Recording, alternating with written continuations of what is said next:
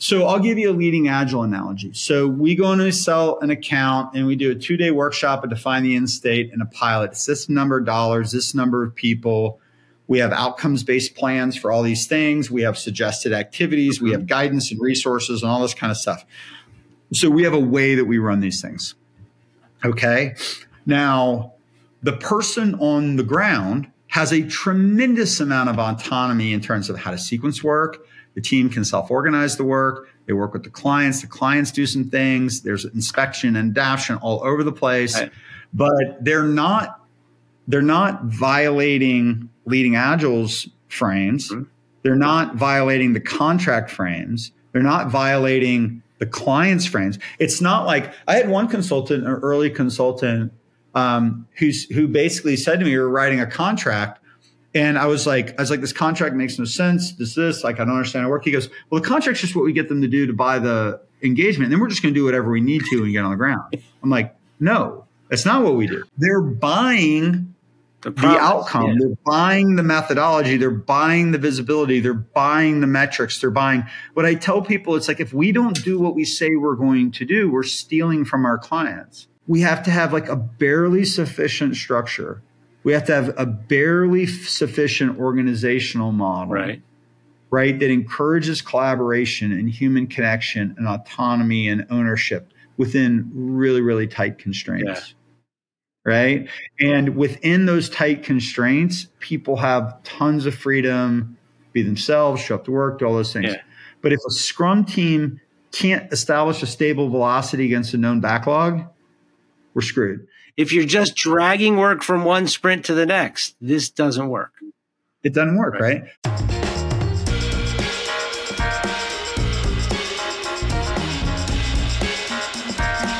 Hey, welcome to Leading Agile Sound Notes. I'm Dave Pryor and Mike Kottmeyer's back. Mike, thanks for taking time out of your holiday afternoon.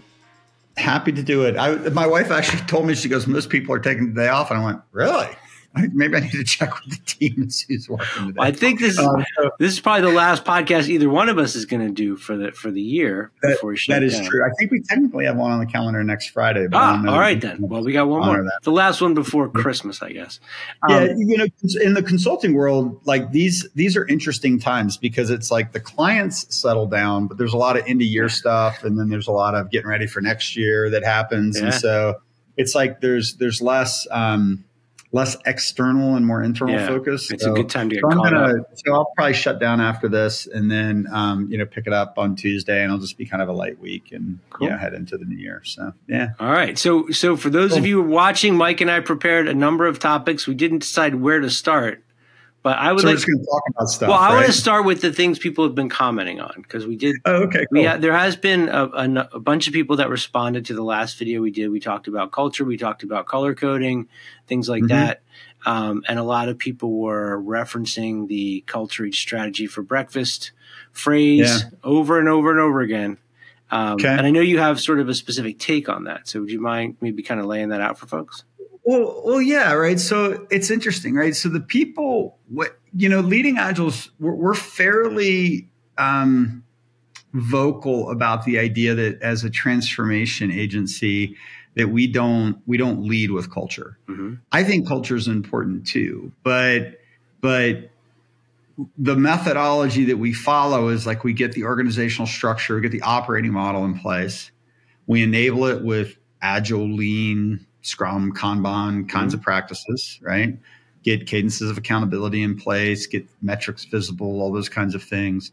And then we encourage mindset to change within that coherent system of delivery. Okay. And what I find a lot of times in conversations around mindset, it's like mindset and culture and how people feel about going to work and how engaged they are, like they all kind of become blended into a thing. Okay. And I think the problem with that is that while those things are important, I don't think that's what Drucker who said that. I guess if some people are arguing whether Drucker actually somebody said did. Everything on the internet says it was Drucker. I don't know, but somebody challenged me on that being a Drucker quote. It's always been a Drucker quote to me. that, when Drucker said, culture eats strategy for breakfast, I just don't think he was saying that like 20% time and squish rooms and games and things like that. I don't think he's saying that eats strategy for breakfast. And that was kind of my epiphany for this year. It's what we talked about in the podcast. It's what I've kind of been running around and talking about, and different keynotes I've done around the country, is this idea that I think we all view culture through our own different personality lenses. Sure. And the case that I'm making relative to Scrum is that if you look at the teaming strategies in Scrum, how backlogs are built in Scrum, how we deliver product every 2 weeks, how we measure, how we control a Scrum initiative, right? A Scrum product development lifecycle. There's a whole lot of very structured, disciplined, metrics-oriented. If I know the size of my backlog, I know the velocity of my team, I can start to anticipate scope and duration. I can start to anticipate cost. And so to me, that is one expression of culture. How do we operate? Okay. Like, what are our norms? What are our standards around how we operate? And then the other side of that was one of the early revs of this year. I was going I call that red culture, because in that color code assessment we use, we talk about logical controlling. And so there's a logical controlling frame to Scrum that creates the safety for the more emotional connected side. Okay. And I think there's a lot of people in Agile that have really gravitated to the teamwork, the camaraderie, the connection. The thing that was missing in Waterfall. Yeah, it was missing, right? And it legitimately needs to be there. But it's like somehow like the precedence got messed up. It's like if we create that, then the magic's going to happen. Okay. And like in a startup, sure, right? In a small company, like maybe. Okay. But a company gets much past 30 to 40 to 100 to 150, and now you have to have an operating model that accommodates being able to deliver at scale. Yeah. But you want to try to build that operating model in a way that preserves the blue side of the culture. And so a lot of what we advocate for is in these tiered systems that we tend to implement is, really solid collaborative teaming strategies at the work surface, collaborative decomposition and planning, and rolling wave, progressive elaboration, very collaborative enterprise portfolio management, collaborative investment decisioning. So there's a lot you can do with Agile and Lean in a very structured and disciplined Agile operating model. Okay.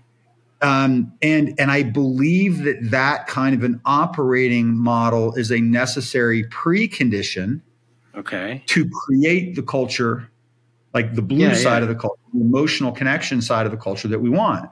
Because if everybody's running around in chaos, there's no. So I did this example, right? I don't want to name names or specifics, because I'm probably going to get all of it wrong if I try. But I was at a little conference in Maui a couple weeks ago, and we did an exercise. And the exercise that this speaker brought to us was something that she did with very high level executives in companies that you would know. Okay. And how I characterized it, in all fairness, this wasn't her characterization of it, but as I characterized it, it was an empathy exercise. Okay. It was an exercise designed to show that people's behavior is a manifestation of the system that they operate in. Okay. And rather than accuse the person, we should recognize that they're a player within a system. Yes. Okay. And have empathy for their position. And it gets into and I'm probably going to get this wrong.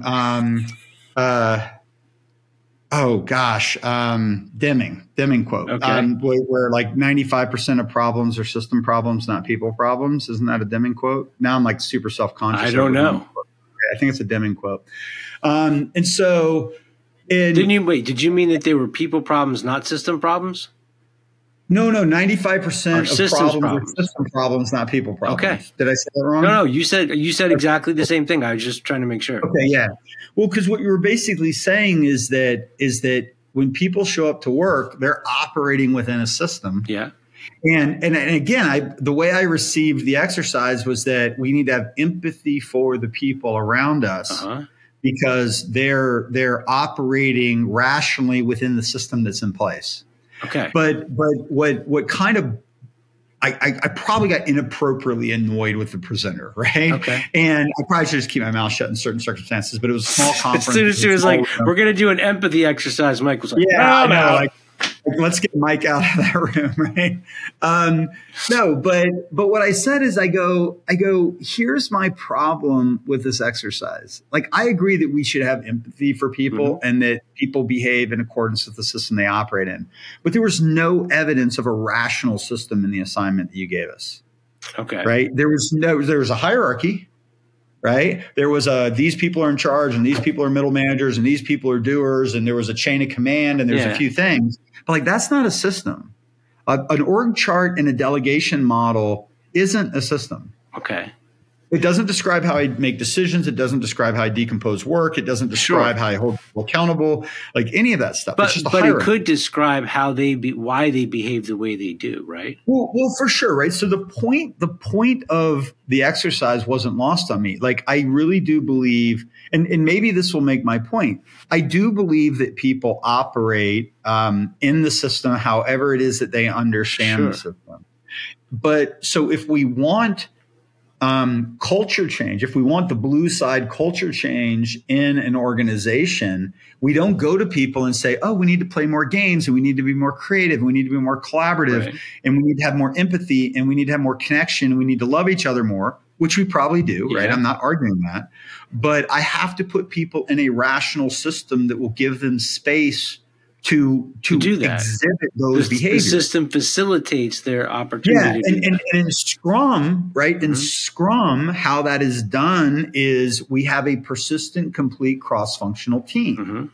Right? Within that team, those team members get to decide how they do the work. Yeah. They don't get to decide what work, but they get to decide how to do the work. The product owner brings them the work, and their accountability is they produce a working tested increment at the end of every sprint. We measure the velocity. We do a retrospective, wash, rinse, and ad infinitum, right? Yeah. And that is the system that allows those people to have appropriate ownership. Sure. The system allows for the inspection and adaptation. Now, within that system, those people have to have the mindset and a readiness to do it for sure, right? It works better if you get both sides in balance. Right. But the challenge that I think that we have, this might dovetail into some of the other things that we want to talk about around industry trends and stuff like that. I think what's happening is that our insistence on culture first, but culture as described on what I call blue culture or yellow culture. We want to have fun. We want to have connection. We want to have intimacy. We want to have relationships and collaboration. Yeah. Like if that is how we define culture, and our hypothesis is that if we get people to act this way and behave this way, the other stuff will happen. All the other stuff will happen. And I actually think it's more likely to go the opposite way if we get the systems and structures in place. And that's why I've anchored for years on this idea. It's just such a simple, like, I want to say mnemonic, but that's probably not right. Again, I'm super self-conscious now because like people are fact checking me and everything. And just as a funny aside, I used to do scouts with my kids when they were little, and when they were really little was pre-iPhone. It was pre like ubiquitous internet, ubiquitous back in the day. Yeah. So there's this guy, really, really good friend of mine for the last 30 years. And our sons were in together. And he's just like, you walk through the woods with him. He's like an elementary school teacher. And he's, tells me about this leaf and this tree and this bug and this. And then in the age of fact checking, I started fact checking him. And he's like half the time wrong. Right. And it was so cool before I could fact check him. I'd be like, oh, that's interesting. I want to learn more about that. And then I'm like, dude, like you're full of crap. I have a friend whose argument against smartphones is they've destroyed every decent bar argument you're ever. Well, there you go. Right. That's 100% right. So can I ask you a question? I want to ask you a question. Yeah, sure. So if when Frederick Taylor got started, right, he was solving a specific problem, and whether you like his approach or not, it solved the problem they had, and it also is what got us through World War I and World War II because we could turn farmers into shipbuilders. Agile comes along as the fix for waterfall. And now you're having things like you were talking about Scrum, and there's a whole camp that's trying to say, if you're going to do Scrum, you have to do flow metrics or you're never going to understand what's happening. Okay. I'm wondering if, as Agile has evolved, the two things may have occurred. This is what I want to check with you on. I see more and more people trying to adopt Agile practices, but they're adopting like half of them. And then they don't understand why it doesn't work. Or their company doesn't have cross-functional teams, or they have one person who's developer, product owner, Scrum Master. And they're trying to overcompensate in other places. And Agile's response seems to be things like, well, you need better metrics, you need more of this, you need more of that. But I'm wondering if there's a new problem that's emerged. Like, are we just not fundamentally getting it yet? Are people? No, it's the same fundamental problem that we have, right? And man, at the risk of getting super esoteric, there's so much to unpack here. It's the same problem we have in religion, same problem we have in politics, same problem we have in methodology, same problem we have in weight loss, same problem we have in almost everything. It's like we try to turn everything into a set of prescriptions. Yeah. Like, go do this and you'll be okay. Right. Another quick, I'm going to go down a path and I'm going to pull it back up. My son gave me a copy of the book Outlive by Peter Attia. And I actually like the book. I think it's a really smart book. And so he's a medical doctor, really into longevity, health and fitness. And so it's a good book if you're interested. I won't talk too much about the book, but one of the things, kind of the point he's making is that in the medical world, what he calls medicine 2.0, it's like, do this, take this pill, do this regimen, do whatever, one size fits all. Yeah. And what this book is really about is, if you're really interested in health and longevity, you got to really understand the underlying principles of health and longevity. Okay. And then you have to do what works for you. So does that mean that I don't have to fast for 16 hours a day? Because I can't. Well, so it's interesting, right? So he talks a lot about, and is very open about his kind of history of dogmatism in certain areas. So he was very much like a pro keto guy, pro low fat, like super low or super high, high fat, high protein, right? Really hyper low carbohydrate. Very interested in fasting, not only intermittent fasting, but long-term fasting. And there's this tendency to want to say, okay, this is the diet that works. This is the health protocol that works. Everybody's got to do this. Take this medicine, right? Yeah. But what we're starting to learn is that our bodies are very complex. And, so he doesn't really talk about like nutrition as much as he talks about nutritional biochemistry. It's a really kind of it's a very high level treatment of a very interesting topic. And, what I was listening to this morning, he was talking about, different people respond to carbohydrates differently, and different people have different insulin spikes, and different people respond to fats differently. Yeah. And so on a keto diet could be catastrophic for one person, where a high carb diet could be catastrophic for a different one. Right. And then there's like nuances. I've always responded better to really doing low carb, but what I've found is I'm on a different plan that a coach I'm working with gave me, where it's incredibly high protein, and it's actually moderately high carbs, more carbs than I've eaten, and like 4 cups of rice a day or something like that. It's like a lot of carbohydrates for me, and then very low fat, but it's also calorie restricted, right? The idea is you have enough protein, you have enough carbohydrates to fuel your workouts. You're operating in a calorie restricted way. It requires you to eat super, super clean. And the idea is you can build muscle and you can lose body fat while you do it. And I'm telling you, I've never eaten this way, this disciplined, and it feels absolutely great. It feels great. Okay. And it's like, what I believed about keto, what I believed about high carbohydrates is like totally wrong. Right. And so this guy got it dialed in for me. Point being, right, is that we think we can show up in a diet or in a health thing and do something or do part of something or get an idea and like that's going to work. But we're dealing with like really, really complex systems.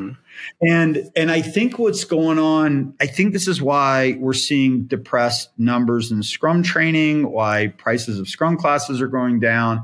I think the perceived value is going down because there are so many people that are saying culture first. I mean, this is like, I'm a broken record on stuff. They're culture first, or somehow these practices are going to solve the problem. Yeah.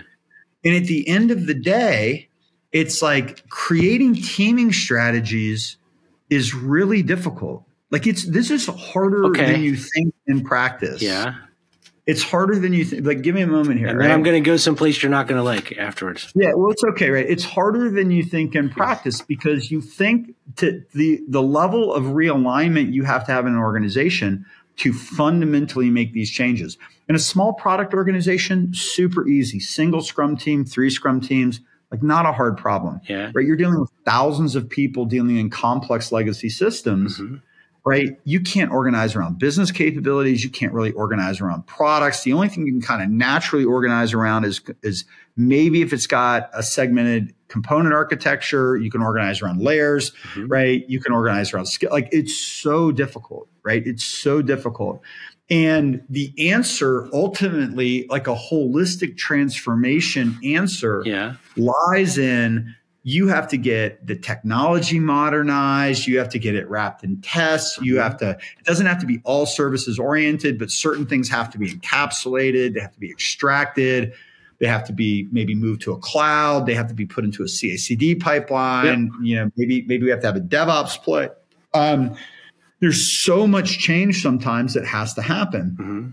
And so you're looking at like org redesign, you're looking at governance redesign, you're looking at how it measures and controls and audit and compliance and how security and infrastructure works. And then you've got all the underlying technology stuff. Mm-hmm. And that has to be dealt with. And literally Scrum is coming along and telling people, well, if you just start doing Scrum will help you identify your impediments and you remove your impediments. Yeah. And like people are like put a gun in my head, right? It's like that's not going to solve it. But here's the other side. If you get the teaming strategies right, everything that happens in Scrum needs to happen. Okay. So it's not that Scrum's wrong. Right. You just have to create the conditions for Scrum. So let me get to your question. So we'll go all the way down off to the side. Then I get to jump in. Coming all the way back up and then on the floor, right? Yeah. So what tends to happen is that people don't fundamentally understand the principles of why Scrum works. Yeah. And they're complicit because it's so hard to create those conditions. Okay. Right? So what they do is that they adopt a subset of the practices. Mm-hmm. Obviously, it's not going to work. Right? So they adopt a subset of the practice, then no compensating controls. And not just Scrum. Like there's companies out there doing safe like halfway and stuff like that. Right? Yeah, anything. Safe, less, whatever, right? You pick your methodology, right? And so you have people that are picking and choosing certain aspects of the methodology that makes sense to them. They're doing it in a context that has not been sufficiently transformed to make any difference whatsoever. And then what happens is that they still are accountable for dates and deadlines and they have fiduciary responsibility for where the money's getting spent and what they're producing. These managers are accountable for producing results. So they go back to the traditional management techniques that at least gave them the illusion of certainty. Control, yeah. The illusion of certainty and even if it's the illusion of, even if it is certainty and it is control, or the illusion of certainty or the illusion of control, like at least it gives them the ability to go to their boss and say, this is when the team told me it's going to get done. I'm going to hold them accountable. And as soon as I know otherwise, I'll let you know. Yeah. Where so many of the agilists want to say, oh, that's the problem. Just let the team do the best job they can. And I'm good with that if they're in the right system. Sure. Right? If they are a legitimate team with a backlog and are able to produce, like that team should be able to operate independently in that context. Right. But absent that context, they're going to fail. And in the presence of repeated failure, people are going to project manage them. Yeah. And then they're going to go, what's the value of this Scrum Master? What's the value of this process, this daily stand-up, this retrospective? Why am I doing any of this if it's not contributing to my business outcomes? Okay.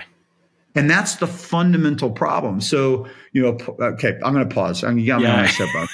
All right. Okay, cool. So here's where I'm going to try to throw a wrench into this and head after a topic that I know is not one of your favorite topics. It's you talked a few minutes ago about how this author wants people to understand like the reasons behind why you would take this diet. Oh, Peter. Yeah. Okay. Yeah. And we've talked about how we put teams together and we teach them a way to work, and then they kind of go cargo cult on it sometimes, and it doesn't really have the results at once that we want. There's a guy I interviewed for my other podcast a while back, and he runs process at a company in Austria, I think it is. They build brakes for trains. Okay. At his company, before they put you on a Scrum team, they teach you personal Kanban because they want to make sure that people are agile at a personal level. They optimize for themselves. Then when they get together with the team, they already have those core beliefs built in for themselves. And absent of that, you're taking somebody who's probably in a waterfall command and control background saying, be part of a Scrum team, magically make things happen. But they can't do that for themselves yet. I mean, is that a missing piece that we just haven't, however you're doing it, we haven't taught people to internalize and inspect and adapt the way that they approach their work, that they approach their craft of their whatever their career is, that they're not constantly doing retrospectives and learning to get better within their own personal system. And then that system becomes part of a team, which becomes part of another system in the company itself. Okay. Now, before you speak, I want to let everybody know, Mike does not like to talk about personal Kanban. No, it's not that. I mean, it's fine, right? I mean, if you ask me, like I don't call it personal Kanban. But you're always running experiments, testing new things, trying to optimize yourself. Let me even show you how much I like. So I kind of do annual goal setting. Yeah. I do quarterly planning. I do monthly checkpoints with myself. I do weekly NFX sprints. I have a cadence of planning and review and retrospective. You're agile in your life. I'm agile in my life. And I try to set goals that are not, they're not outcome always specific, or if they're outcome specific, they're not task specific. Right. And so like what I've learned about myself is it's like, there is no one goal that I really want right now. Mm-hmm. What I want is a state of being. Like I want to feel good in my body. I want to feel good in my soul. I want to feel good in my relationships. I want to have abundance at work. And right. That's an evolution of your freedom of time and place goal from before. Yeah, sure, right. And so, do I think personal agility is interesting? Like, sure. Do I think the absence of personal agility is the reason why team agility or agility at scale doesn't work? I don't think it's that straight of a line. Okay. How I would understand it. This is, you and I were talking before we've brought up the Frederick Taylor thing a little bit. I think that what most people don't understand is how systems work. Yeah. How abstraction works. Mm-hmm. They don't know how to deal with uncertainty. They don't know how to manage risk. Yeah. Right. One of the most, I always have to periodically give Chris Matz credit. We were sitting in Seattle with David Anderson and a few others at a APLN event maybe, or a conference that David did over there. I can't remember. It might be an APLN conference that he hosted out there. Okay. And I was sitting there with Chris Matz, and he taught me the real options thing, right? Yep. And if anybody knows Chris Matz and real options, he basically says options have value, options expire, mm-hmm. never decide early unless you know why. And then he says the most important thing of all, he goes, most people would rather be wrong than be uncertain, mm-hmm. because being uncertain sucks. It's scary, yeah. It's scary, right? So now imagine that I am in a complex, dynamic system that I don't know how to operate within. Mm-hmm. I don't understand abstraction. I'm not comfortable with uncertainty. Mm-hmm. I perceive I'm going to be held accountable for a job that I'm not really clear how to do. Right. What people will tend to do is that they will say, okay, just tell me what I need to do to be successful. Yeah. Tell me what I need to do. Give me the script. Where do I go when there's a fire? What door do I walk right? out? Yeah. Then you throw in stuff like Carol Dweck's growth mindset versus fixed mindset, mm-hmm. right? You throw in the fact that it's not safe for me to fail, and if I fail, it defines who I am as a human being. Okay. Then you throw in the personality stuff, like, well, I'm a blue personality, which means I'm emotionally controlling. It means I want intimacy. I want connection. Sure. When you throw that person in with somebody like me, who's logically controlling, who wants power and control. And I don't mean that in a bad way, but like I want things to be in order. Right. Right. Yeah. And then you have other people that they're there to have fun, and you have other people that want to follow the rules. And so then you mix in personality types. And if the system isn't in order and people don't understand how to manage uncertainty, ambiguity, risk, abstraction, they don't understand systems architecture and systems design, and they tend to locally optimize rather than, because they don't have the purview to optimize the system. And now you're dealing with growth versus fixed mindset. Now you're dealing with different personality types. Well, and isn't it multiple systems as well? And different levels of agreeableness. Yeah. Is it multiple systems as well? Because you keep talking about the system and you're referring to work, but I'm thinking everybody I work with is part of a system within their home or within the things they do outside of work. They all bang into each other. But at some point you have to think about like what are the boundaries that I'm trying to. Yeah. So, I mean, you could say, well, I have a system at work and I have a system at home. If my kids are sick or I'm fighting with my wife. It affects how you show up to the other system. Yeah, but it's like, just take that out for just a second, right? So it's the difference between like, if I can even pull this in like the whole thing. Like, I think one of the challenges we have in the United States is around, is a encapsulation orchestration problem. And I don't want to get like political here, but you should explain what that means. Yeah. So like, well, encapsulation orchestration is like, if you can't encapsulate it, like a Scrum team's encapsulated. I have a product owner, Scrum team's a black box. It produces a result. Okay. I get steady inputs in, I get reliable outputs out, feedback loop, it's a machine, right? Yeah. And so that's an encapsulated team. Anytime I have a dependency between something, then I have, I've created something that has to be orchestrated. Okay. Right. In a small system, few teams, and an occasional dependency, they can self-organize that dependency. Yeah. Where dependencies, and this is the hugest problem in Agile, where dependencies are rampant because of the way we've organized teams and systems and structures and all these different things, then you have orchestration out the wazoo, right? And think terrorism, think project management, think all that stuff, right? And so it's all comes down to encapsulation versus orchestration. One of the challenges we have in the U.S. is that if you look at the way the U.S. was designed, at least as I understand it, and just for everybody, like I'm not a political scientist, I'm not an authority on this. Fact check me. I don't think I'm wrong, but I think I'm directionally correct. Cracking their knuckles, getting ready to type. Acknowledge that I might not be correct enough to some political science major satisfaction. Okay.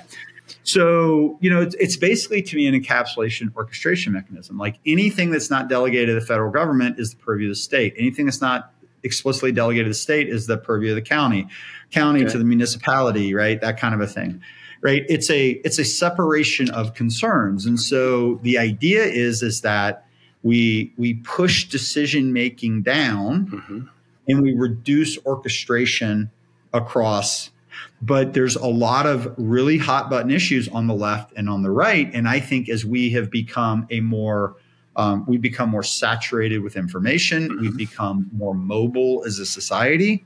As an individual, I expect to be able to go anywhere in the country and experience the same Wi-Fi set of standards, laws, ethics, morals, right? All that stuff. Yeah.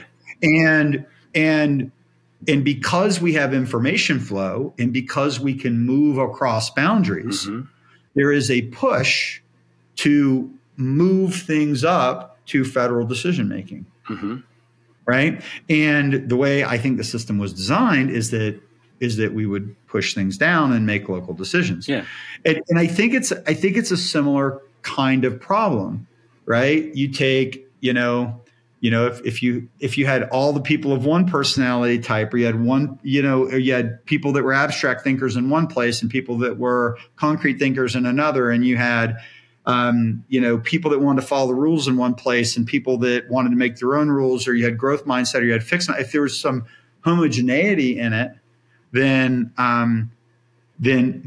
maybe, right? Okay. But it's like, but that's not our situation, and it's complex. And so what we have to figure out is like, what is the minimum amount of structure that we need to have in place that brings enough order to the environment, a barely sufficient level of order and clarity, but yet still allows for creativity. And you want to get super esoteric for a minute. Like, I think it's a lot of like what like that little yin yang symbol is trying to do, where I talk about order versus Balance. chaos, Yeah. left brain versus right brain, or divine masculine versus divine feminine. Lisa Atkins was actually talking a little bit about that up in Canada, and I made reference to it in my personality talk. It's like there's a balance, and if there's not sufficient order to constrain the chaos, then what will happen is that order will be imposed because total chaos is unacceptable. Okay. Right. Yeah. But if order is too imposed, it imposes too little creativity, right? It's too little flow through the system. And so what Scrum on the small is trying to do, what SAFe at scale is trying to do, what Leading Agile's adaptations of all these things are trying to do is, how do you create a barely sufficient order, a barely sufficient structure, right, so that people can have autonomy and connection, and we can inspect and adapt, and we can respond to change. We can do all these things we need to do, but yet the business can still make and meet commitments. It can still be have fiduciary responsibility to its economic stakeholders. So that it can still, This is a big deal. What you just said. I'm going to mansplain it back for everybody. That you can have all the things that you're trying to get with these processes, but you have to put enough of a structure in place for them to be allowed to take place and to thrive. And if you don't, they're not going to work. That's my belief, right? Because like I see so many people just say things like, trust the team, and we have to empower people, and we have to let the people closest to the decision making decide. And like that's okay if like maybe it's okay if like you're in a situation, I'm trying to think like maybe an example where it's like, okay, we're doing a call center, we want to empower people to make refunds or do whatever. Like we give them some guide rules and like let the people close to decision make, because we don't want to create a bureaucracy around decision making. Right. Okay, cool. But like if I'm going to invest $1 billion in a software project that has to be done in 18 months, then like I have to have, it's irrational to think that is not going to be delivered with a certain level of control. So you can have all the self-organization you want as long as you hit the deadlines and the budget or whatever. Well, so again, I think in most cases, and I know there's like examples, like I listen to what Jürgen Apello talks about. I listen to some others where, people move to the work that they're most interested in and all these things, right? Like if you've really built a company that is designed to accommodate that kind of movement and the market rewards it, like more power to you. Right. Right. But like imagine like in Leading Agile's world. So I have 15 or 20 accounts at any given time. Each one has a set of objectives. Each one has a dollar amount. We've roughed in the number of consultants that we want to assign to each one. We've made commitments. Then I go to my consultants and I say, well, just go work on whatever project most interests you. And like the really cool companies get all my consultants, and the difficult companies, like nobody's going to change the cat litter. And it's like, well, no, like not that. Right. But maybe we can give people some choice in terms of which clients they would like to work with. Maybe they get a vote, or they get to participate in there. They get some say. And then like once they're on the account, like we have a framework for how we solve problems, but within that framework, they have a lot of ability to adapt the solutions in the local. Right. Like if a consultant, and this happens occasionally, like a consultant comes and they want to work for us, and we hire them, and we teach them expeditions and base camps and outcomes-based planning and our Peaster model and how we do activity planning and how we do metrics and all these things. And if somebody says, well, I don't buy into that, like I want to just do my own thing, well, that's unacceptable, because that's not who Leading Agile is. Right. But I can tell them that within that framework, there's a tremendous amount of ability to apply that stuff locally in a non-dogmatic way that's really creative. So the constraints give you freedom. Just what is that? I'm sorry. Constraints give you the freedom. Well, or they enable the freedom. No, I think that's absolutely right. Covey talks about in the 7 Habits, like if you want to have the freedom to be on stage and play Beethoven's 6th Concerto or something, like you better you better have practiced and you better know how to play it, right? And there was a lot of structure and discipline that went into being able to have that freedom. Like, I don't have the freedom to play the guitar the way I want to play it because I haven't put in the practice to be that kind of a guitar player. Do you think that the people that were all like, ask the team will just self-organize, that first generation of Agilists, has that problem changed? What do you mean has that problem changed? That what they were trying to do was, their belief was, like, in these small teams, like originally a bunch of people in a room, just let them self-organize, they'll figure it out, they have stuff they have to deliver, they're passionate about it. But now as we get into at the enterprise level, you can't have 100 teams all doing whatever the hell they want. They've got to figure out a way to work together for the company to survive. Right?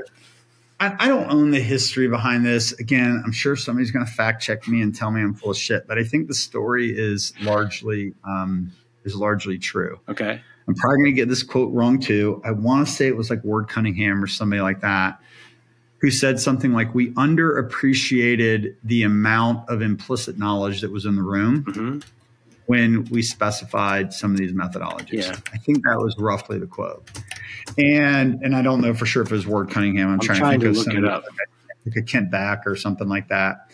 And I want to say I saw it in a tweet or something. But, you think about those early Agile projects, you had some really, really high level people in the room. Yeah. And they were at the table. They were doing some things. They were rescuing some projects that were, I imagine in crisis. I think about the stuff I've heard Jeff Sutherland say around the early Patient Keeper stuff, and so it's like the context, the environment, the top end engineers sitting in a room with a customer. Just imagine that they got that for free, right? And in the presence of those conditions, they started codifying things like Scrum and FDD and, whatever, right? Or XP. And then they got codified. And then, somebody comes along and says, well, let's put a certification. Let's start talking about it. And then you look up and it's 20 years later and nobody knows like the stories and why it works and how it happened and what conditions were in place. And they go, oh, everybody wants to do Agile. Let's go to Agile training and let's do Scrum and we're going to learn this. And then all of us, we all have different points of view. So like, to me, like what I talk about, it feels inarguable. And the business has to be able to run the business, but yet we want to have people make local decisions. Right. So like, what is the minimal structure that we can put in place that's going to create the results that we want to create? And that you can keep inspecting and adapting on. Yeah. And I'm telling you, in a lot of organizations, there is a battle because it's like the people that are closer to the ground have heard these messages and they go, well, it's management's problem. If they would just let us operate this way, everything would be fine. Yeah.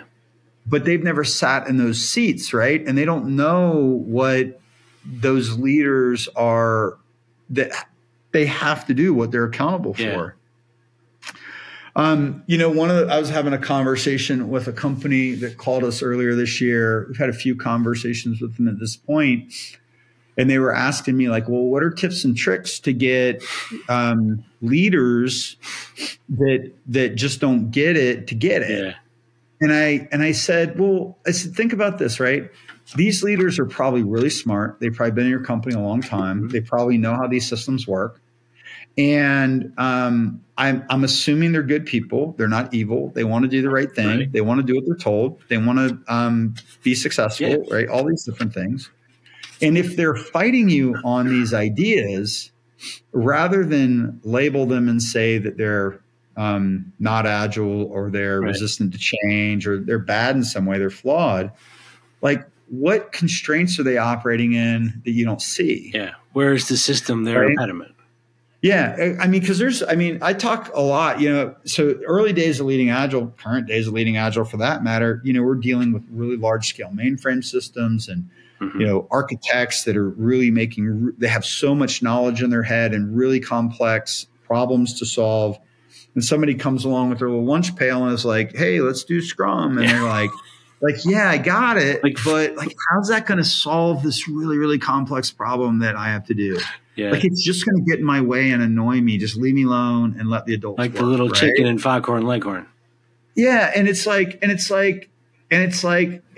don't even, and people don't even know what they don't know, right? And the complexity and the constraints, and so what you have to start to do is you have to start making steps, and again, it's just like what you see in large scale cloud migration, and you see it in some of the labels that get put around this stuff, technical uplift and product modernization and things. It's like I said something to Alistair Coburn 20 years ago. It's probably too long, but maybe like in the early days of Leading Agile, I got to spend some time with him and David Spann up in North Carolina. And I had this like realization. We were doing a bunch of work. I might have been at Fiserv at the time. I can't remember. Check free. And like a lot of the work we were doing is as we were doing projects, we were pulling apart the legacy monolith and putting it into a more services oriented way. Okay. And I had this realization that like what we were trying to do at Leading Agile we were basically doing like a services oriented extraction or product extraction from a legacy monolith. Right. And that's what it's like there's a parallel in the transformation world. We're taking what is in effect a legacy monolith of an organization. We're starting to pull it apart into its components so it can operate as a more services oriented enterprise. Sure. And what I think is interesting is if you pull that forward, and it's really a large part of like where Leading Agile is headed over the next couple of years, is really this. We're going to make a really solid push into basically aligning what could probably be easily understood as the business architecture or the domain design, and created like encapsulated entities organizationally at the business level, but with encapsulated technology. All in the cloud, all modernized. Right. Like I think that's what it's going to take. Gartner seems to want to call this like a composable enterprise. I like that idea, right? Because just the way an application architecture would want to be composable, we want our organizations to be composable. We want our organizations to be wrapped in tests. Mm-hmm. Because if I can encapsulate it and wrap it in tests, and it's small enough, I can empower it to make local decisions. Okay. Where I can't empower people to make local decisions is when they're connected to all the other mess in the organization, and their local decision would become a local optimization. And it would ripple throughout the company. Yeah. Right. Yeah. Okay. Yeah. We talk about antibodies. But what gets antibodies going is when something is a local optimization and it's disrupting the entire organism. Yep. Like the entire organism doesn't see that disruption as a positive, and it's not relative to the organization. Okay. Like it could be if it was applied, if it was a different organization, but it's not a healthy thing for that organization, right? Okay. Okay, cool. Where do you want to go? So what should they be doing? What do you mean? What should they be doing? Well, you just said, with the way that they're setting up, they're not creating an opportunity for this encapsulation. They don't get the ability to do what they need to do. I mean, what is you would wave your magic wand and change thing for this? Well, okay. Because what you're talking about is a pretty significant shift in a company. Yeah, well, that's what we've been doing for forever, right? So you have to decide, and this is the thing: is I don't think every part of every organization needs to go that far. Okay. Like when we talk about untangling or we talk about taking an organization from Basecamp 1 to 2 to 3 to 4 to 5. Mm-hmm. I don't have a ton of data around this. It's kind of anecdotal. But what I'll say to people often is like 70% of your organization probably needs to be like Basecamp 1, Basecamp 2. Yeah. It needs to be reliable, predictable, probably needs to operate in smaller batches, mm-hmm. but it needs reliability. It needs predictability. It needs consistency. It needs to never have a defect. It needs to never be off by a penny. It's like a classic Gartner Mode 1 kind of organization. Which is by itself a lot to ask of a lot of companies. Well, yeah. I mean, that's a transformation in and of itself for a lot of companies. There's a lot of companies, that we work with that never make it past Basecamp 1, Basecamp 2. And that is enough for them. And you can do Agile and Lean. And that's okay. They don't have to go all the way to 5. Don't have to go all the way to 5. And then you've got this world of Basecamp 3, Basecamp 4. Like once I have products extracted and teams encapsulated and things wrapped in tests, then I can take those parts of the organization. I can change their funding models. I can allow them to make more local decisions. Connect the people, connect the systems and the processes to the customers and markets, create really solid alignment there, allow them to inspect and adapt. The main difference for us between Basecamp 3, 4, and 5 is that 5 is more like lean startup, right? Once I've created those conditions, encapsulation, local funding, autonomy, alignment with a customer, now I can say like, okay, if I so choose, I can say, okay, now go inspect and adapt and just maximize the economics. I don't care what you build anymore.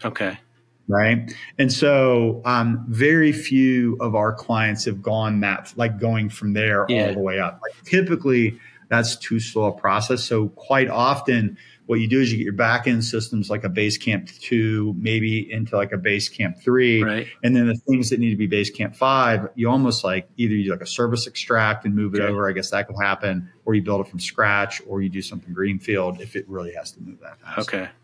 Yeah. That's a lot. It's a lot, man. It's a lot. And this is why I think, we're surviving this blip and thriving even this blip and market where I think a lot of folks are losing patience with the simplistic view of Agile. Right. And it's interesting, right? So getting back to your question around personal agility, do I think personal agility is interesting? Sure. Right? Do I think the idea of doing progressive elaboration, rolling wave planning on your year is beneficial to you? Sure, I do that. Right. Does it imply more openness and awareness as I move that into a Scrum team? Sure. Like if I actually had a Scrum team that was a functional Scrum team, it would be helpful if those people understood those principles going into that Scrum team. Does the absence of that understanding create an insurmountable barrier? No. Okay. Not at all. So you think you can say, we're going to use this approach. It's going to work this way. Just do the thing and trust it, and it'll show us the way. Yeah, I think so, man. It's like, it's not a hard sell for people, right? If you have sufficient leadership that's willing, like where it gets incongruent, right? Where it gets really hard is where you have a leader that says, here's your scope, here's your time, here's your cost. You got to deliver all of this in 12 months. And I don't care how you do it. Yeah. And I'm not negotiating with you on anything. Okay. Well, then everybody's just kind of like, screw it. Who cares? Right. Use Agile, don't use Agile, like whatever. I'm on a death march for 12 months. So who cares? Right. But if we could have a reasonable conversation with somebody that says, okay, look, right, triple constraints, project management, this is PMI, it's traditional, like there's nothing edgy here. Okay. Pick two, right? Yeah. So in Agile, we're picking time and we're picking cost, right? We're fixing team size and scope. And we're flexing scope, right? And so how do we flex scope? We flex scope by looking at the breadth of the scope, right? What are like the major epics we need to do over time? And then we have the depth of scope, right, which is like the richness of the feature functionality. Here's another thing that I think that people stop thinking about when they think about scope is the idea of technical implementation. Your assumptions about the technical implementation are 100% scope. Okay. Right? Your assumptions about the level or absence of technical debt is an assumption of scope. Your assumptions around defects in your backlog queue in that code base.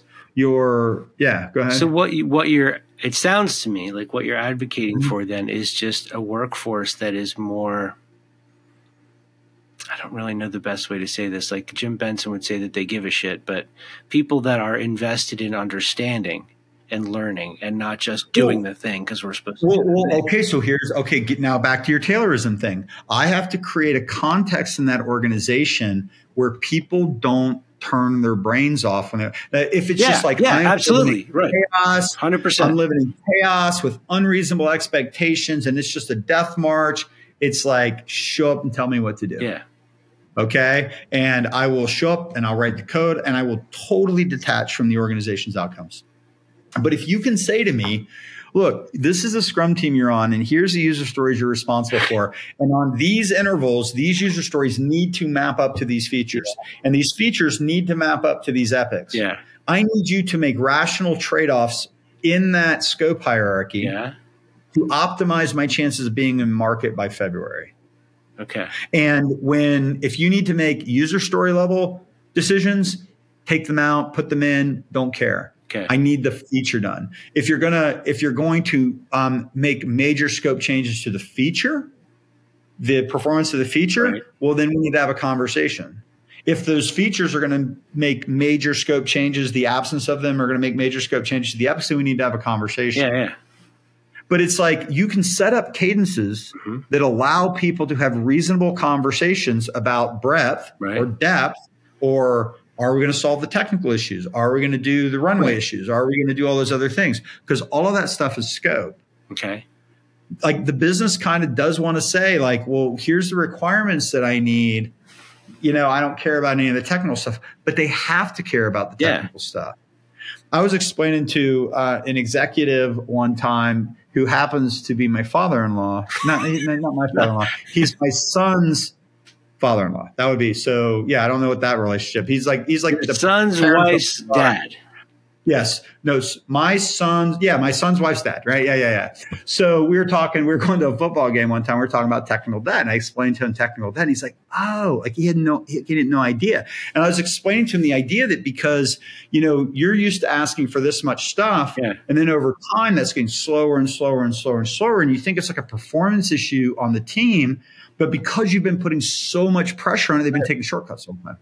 Right? Not fixing defects, not dealing with architectural issues, not dealing with testing, not dealing with CI/CD pipelines, not doing DevOps, not dealing with any of the things that makes that thing scale.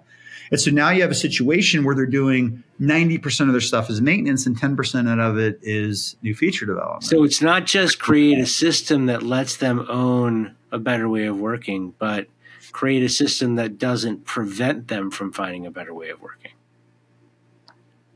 Oh, gee. Well, so again, like there was. And we're going to wrap it up soon if you're watching. No. Well, okay. Well, this is what I told Dave. It's been like an hour. It's been an hour already. Do not have a hard stop. We can go forever. Maybe we'll just get Tim to break it up into multiple things. So this is something. This is you say build systems that don't get in the way of people finding better ways to work. Because there are systems in place that could enable a culture where people show up the way that you want. So this was but there's structure that stops them from doing that. I want to say before you and I were working together, you invited me to come speak at a Scrum gathering in Orlando. Does that sound right? At the thing where I got where the PMI guys came and met with Schwaber and Sutherland for the first time. That big event. Was that it? Okay, cool. Yeah, you had also given me a speaking slot that you couldn't use in like OrDev in Sweden. That wasn't. Cool. Yeah, I couldn't go. I recommended you, which is an awesome. Cool. If you ever get a chance to speak at OrDev, you should absolutely go because it's amazing. Yeah, it was awesome. It was a great speaker experience. My wife actually went with me. It's the first time she'd been to Sweden, so it was pretty cool. But anyway. There's something like Brian Merrick and Jeff Sutherland were on stage, and Brian Merrick said something to the effect of like, self-organization was never intended outside of class boundaries. Mm-hmm. I'm not like a hardcore technical guy, right? But I know enough about object-oriented programming and that kind of stuff. Sure. What he was basically saying is that self-organization wasn't intended like at scale. Yeah. Right? It was intended within the confines of a team working on a class, basically. Yeah. That's how I understand it. And we've taken this to be like, I'll tell you another thing that is wholly misunderstood and often abused is David Marquet's book, Turn the Ship Around. Yeah. Right? And it's almost as if like, so I look at that book and he's basically saying, I am the captain of a multi-billion-dollar nuclear submarine. And it's built. It has a way of working. It has procedure manuals. It has ways of keeping everybody alive. Yeah. There's procedures out the wazoo on how this. Now, within that context, these highly trained people We want to push decision-making down to the lowest level. And we want to enable them within the confines of the rules of engagement, the rules of war, the operating of the ship, and everything. We want to push some decision-making down so those people make really good decisions. Yeah. We want to hold them accountable for the quality of those decisions. Yeah. I think what people think that book says is we're going to collaborate as a team and we're going to somehow self-organize the building of a nuclear submarine. Or those teams are going to get on the nuclear submarine. Okay. What is that? A terrible misunderstanding of what he's saying. Well, that's just how I see people. It's like what I don't hear people acknowledge is the complexity of that system, the rules and procedures that are required to run that ship. Yep. In the very narrow window and the very narrow decision rights that person at the work surface has. Yeah. And just to promote it, this is the book you read. If you haven't read Turn the Ship Around, or you have read it, this is the one you read after, which talks about what you're talking about right now. Intent-based leadership. I want this result, and their job is to say, I intend to take these steps. Yeah. Okay. So yeah, but that's even within, that's like what I use that as like commander's intent. Yeah, right? Exactly. So I'll give you a leading agile analogy. So we go in and sell an account and we do a 2-day workshop and define the end state and a pilot. It's this number of dollars, this number of people. We have outcomes-based plans for all these things. We have suggested activities. We have guidance and resources and all this kind of stuff. So we have a way that we run these things. Okay. Now, the person on the ground has a tremendous amount of autonomy in terms of how to sequence work. The team can self-organize the work. They work with the clients. The clients do some things. There's inspection and adaptation all over the place. Right. But they're not violating Leading Agile's frames. Mm-hmm. They're not violating the contract frames. They're not violating the client's frames. It's not like I had one consultant, an early consultant, who basically said to me, "You're writing a contract," and I was like, "This contract makes no sense. This, like, I don't understand how it works." He goes, "Well, the contract's just what we get them to do to buy the engagement, and then we're just going to do whatever we need to and get on the ground." I'm like, "No, that's not what we do." Other places do that. We don't do that. Yeah, right? They're buying the outcome. Yeah. They're buying the methodology. They're buying the visibility. They're buying the metrics. They're buying what I tell people. It's like, if we don't do what we say we're going to do, we're stealing from our clients. If we don't and from the company, because we can't do that. You always talk about you don't get the next sale if we didn't deliver what we promised the first time. Well, yeah. So you have to be a good steward of the work that you've been given. So like nobody's giving that midshipman or something the autonomy to change the rules of how that equipment is maintained, right, or when it's cleaned or when it's whatever. What they're given is some degree of latitude within a lot of training and a lot of procedure and a lot of constraints to make a local decision that's within the intent of the captain. Okay. Right. And we have it like totally confused. Like somehow like 1,000 people are supposed to go self-organize and do whatever the F they want to. And that's going to produce the best result. And that's incredibly naive and it's killing us. Yeah. Right. So it's like we have to have like a barely sufficient structure. We have to have a barely sufficient organizational model.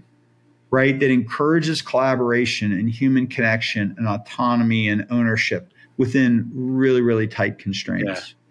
Cool. Right. And within those tight constraints, people have tons of freedom, be themselves, show up to work, do all those things. Yeah. But if a Scrum team can't establish a stable velocity against a known backlog, we're screwed. Hold on, I want to say that. I want to hit that one again. If you're just dragging work from one sprint to the next, this doesn't work. It doesn't work, right? Yeah. So it's like again, when I used to teach people Agile, project managers Agile, before I was even in the consulting business, this is pre-version 1, I'd be like, look, here's the deal. This is the size of the backlog. This is the throughput of the team. You don't need to know anything about how this team works. Yeah. What you need to know is how many points they get done every sprint. Got 100 points in the backlog, they're getting done 25 points a sprint. In 4 sprints, they'll be done. That's 8 weeks. Now, you can measure the number of points they get done in a sprint, or you can measure if the backlog increases, or you can measure these things, or if they're carrying and you can project manage the hell out of the Scrum team if you want to. For anybody who this is the thing everyone's going to fuss about is the points thing. I don't care. It's points, not points, like whatever. Like, so here's the thing, right? If people don't like points, then tell me how you want to estimate. No estimates. We're not doing that now. No, this is what's bullshit, right? It's just total bullshit. And I'm just going to tell my videographer, if you take out me swearing, I'm going to get mad at you. You do not have the autonomy to take the swear words out of this particular podcast. So here's the thing, right? The whole thing behind no estimates, in my opinion, and I haven't paid any attention to that in 10 years, right? But the whole idea, because it's nonsense, the whole idea behind no estimates is you just count the number of things that you do, right? That for that to make any sense, it's wholly dependent upon breaking things down into similarly sized increments. Right. And if everything's similarly sized, track throughput, you estimate it. Yeah. Right. If you know that everything is reasonably like between which originally it was when Ron came up with the idea of the points. So. So yeah, right. So the whole thing with planning poker and points is it was a conversation, right? Everybody throws a card and you're a 1 and I'm a 3 and we have a discussion about it and what have you. Like, I think if people are going to basically say, yeah, we're just going to get this is what's mind numbing. And this is the reason why I think prices are going down on Scrum training and coaches are getting laid off. It just gives me a headache. It's because it's like, it's just a fundamental misunderstanding of how the business works. There are so many. And how people work. Yeah. I was coaching between 2 executives and a client of ours, and I was trying to give the team some guidance. And if I have one executive who's like, I need reports, I need schedule variance, cost variance, earned value, all these different things, and this is how I want to run the organization. And I'm sitting over here with this other executive, and we're like, well, we're going to do agile and we're going to do points and we're going to do this and whatever, right? Yeah. That schedule variance and cost variance and earned value is totally incongruent. No, it's not, right? So here's the deal, right? All we're doing is we're measuring like how much progress have we made for the time that has been spent, or how much money have we spent for the amount of progress we've made, right? Really simple concept. And it's a super reasonable ask. Yeah.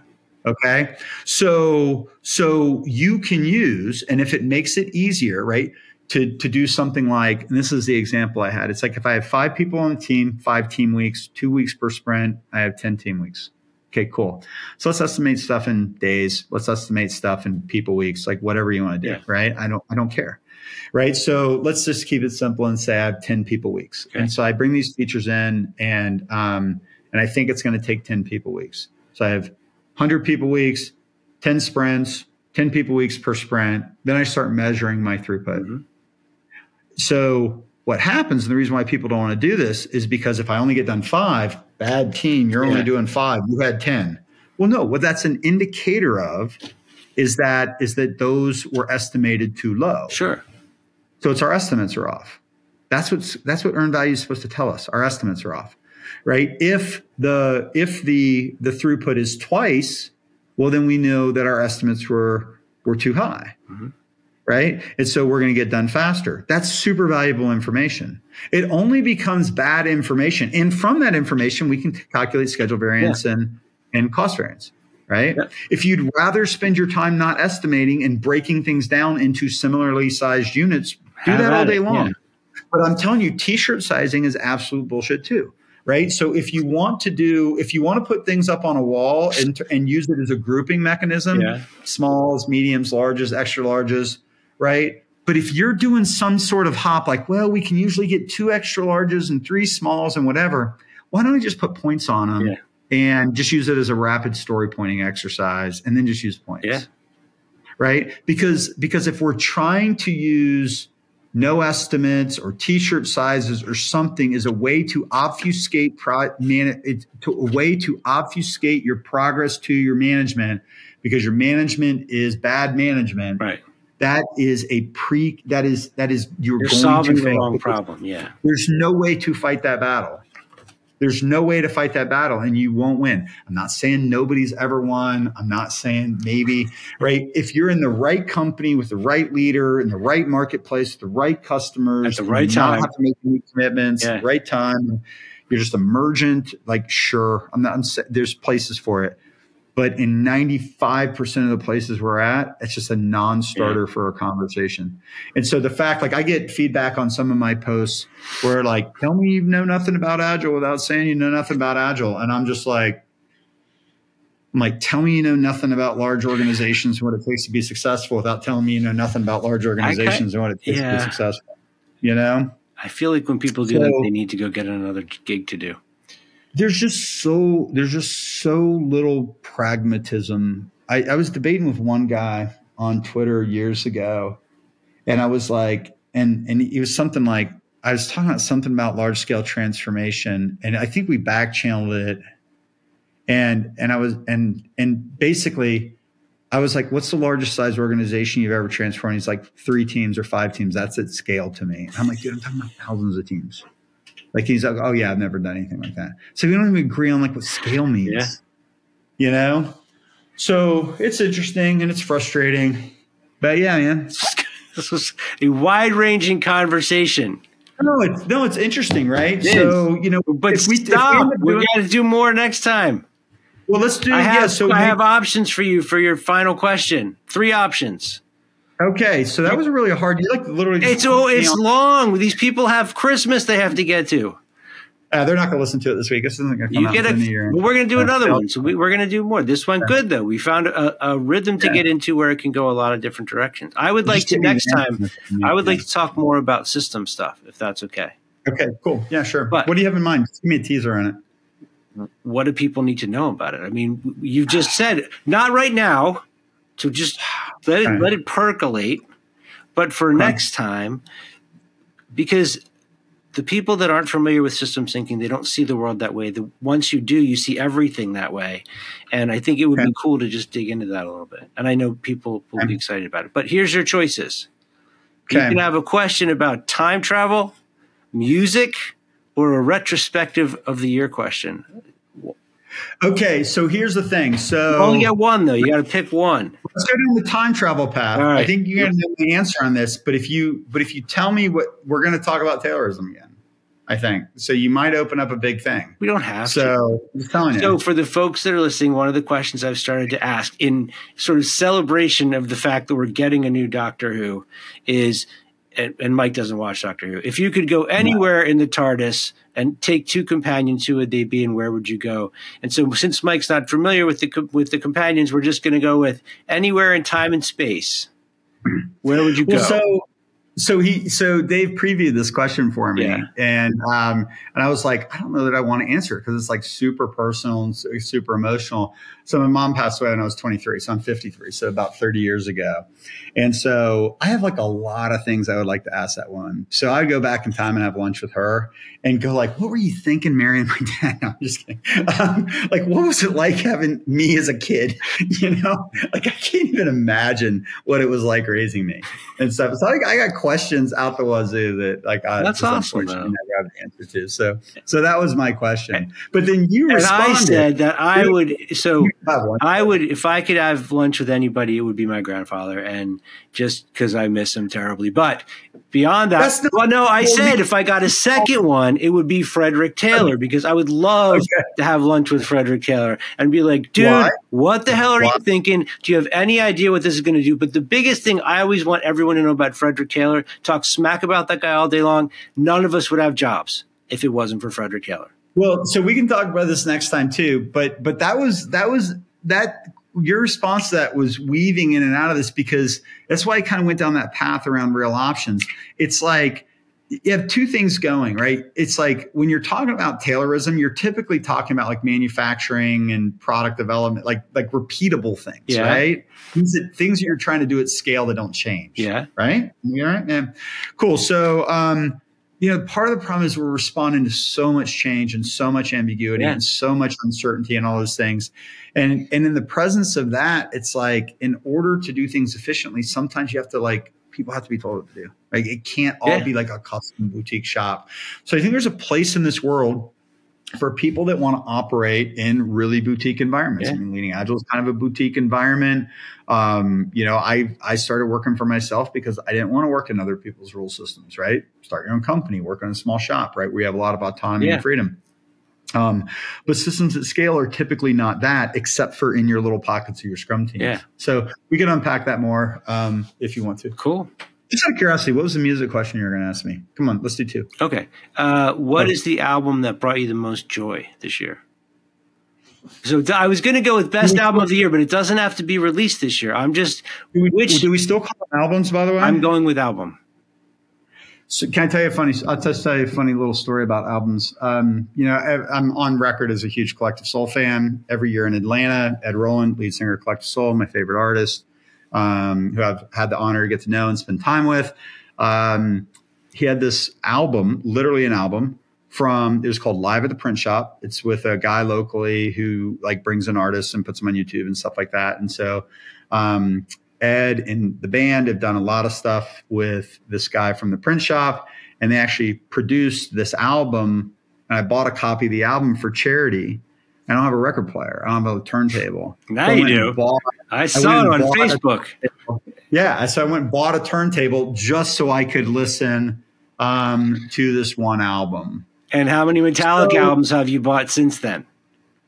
I haven't bought any more albums, right? I don't know. I don't know that that's something. It was just interesting, and it was kind of worth a couple $100 to have a turntable. So I have this pink record sitting on my turntable in my living room. One stuff record. like that. So everybody, buy Mike records for Christmas. I've been on a weird. I don't think it's an album per se, but I've been on a weird little country kick. I'm lately. sorry. Yeah, I know, right? But I know I'm not like any country. Like I have a theory that basically, like I grew up on Southern rock, right? Leonard Skinner, Molly Hatchet. That was all that was in my ether. Allman Brothers, stuff like that. So I like Southern rock, and I like that like Southern California Eagles, Fleetwood Mac, stuff like that. Okay, I think that style of music is in country now. Yeah, it's not in rock. Right. Yeah.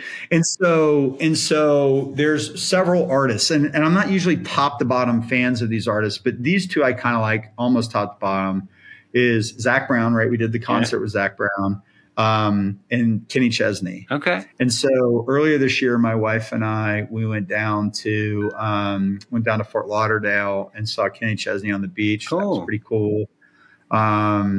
2022, we had our Zac Brown concert for our 10-year anniversary. It ended up being a 12-year anniversary.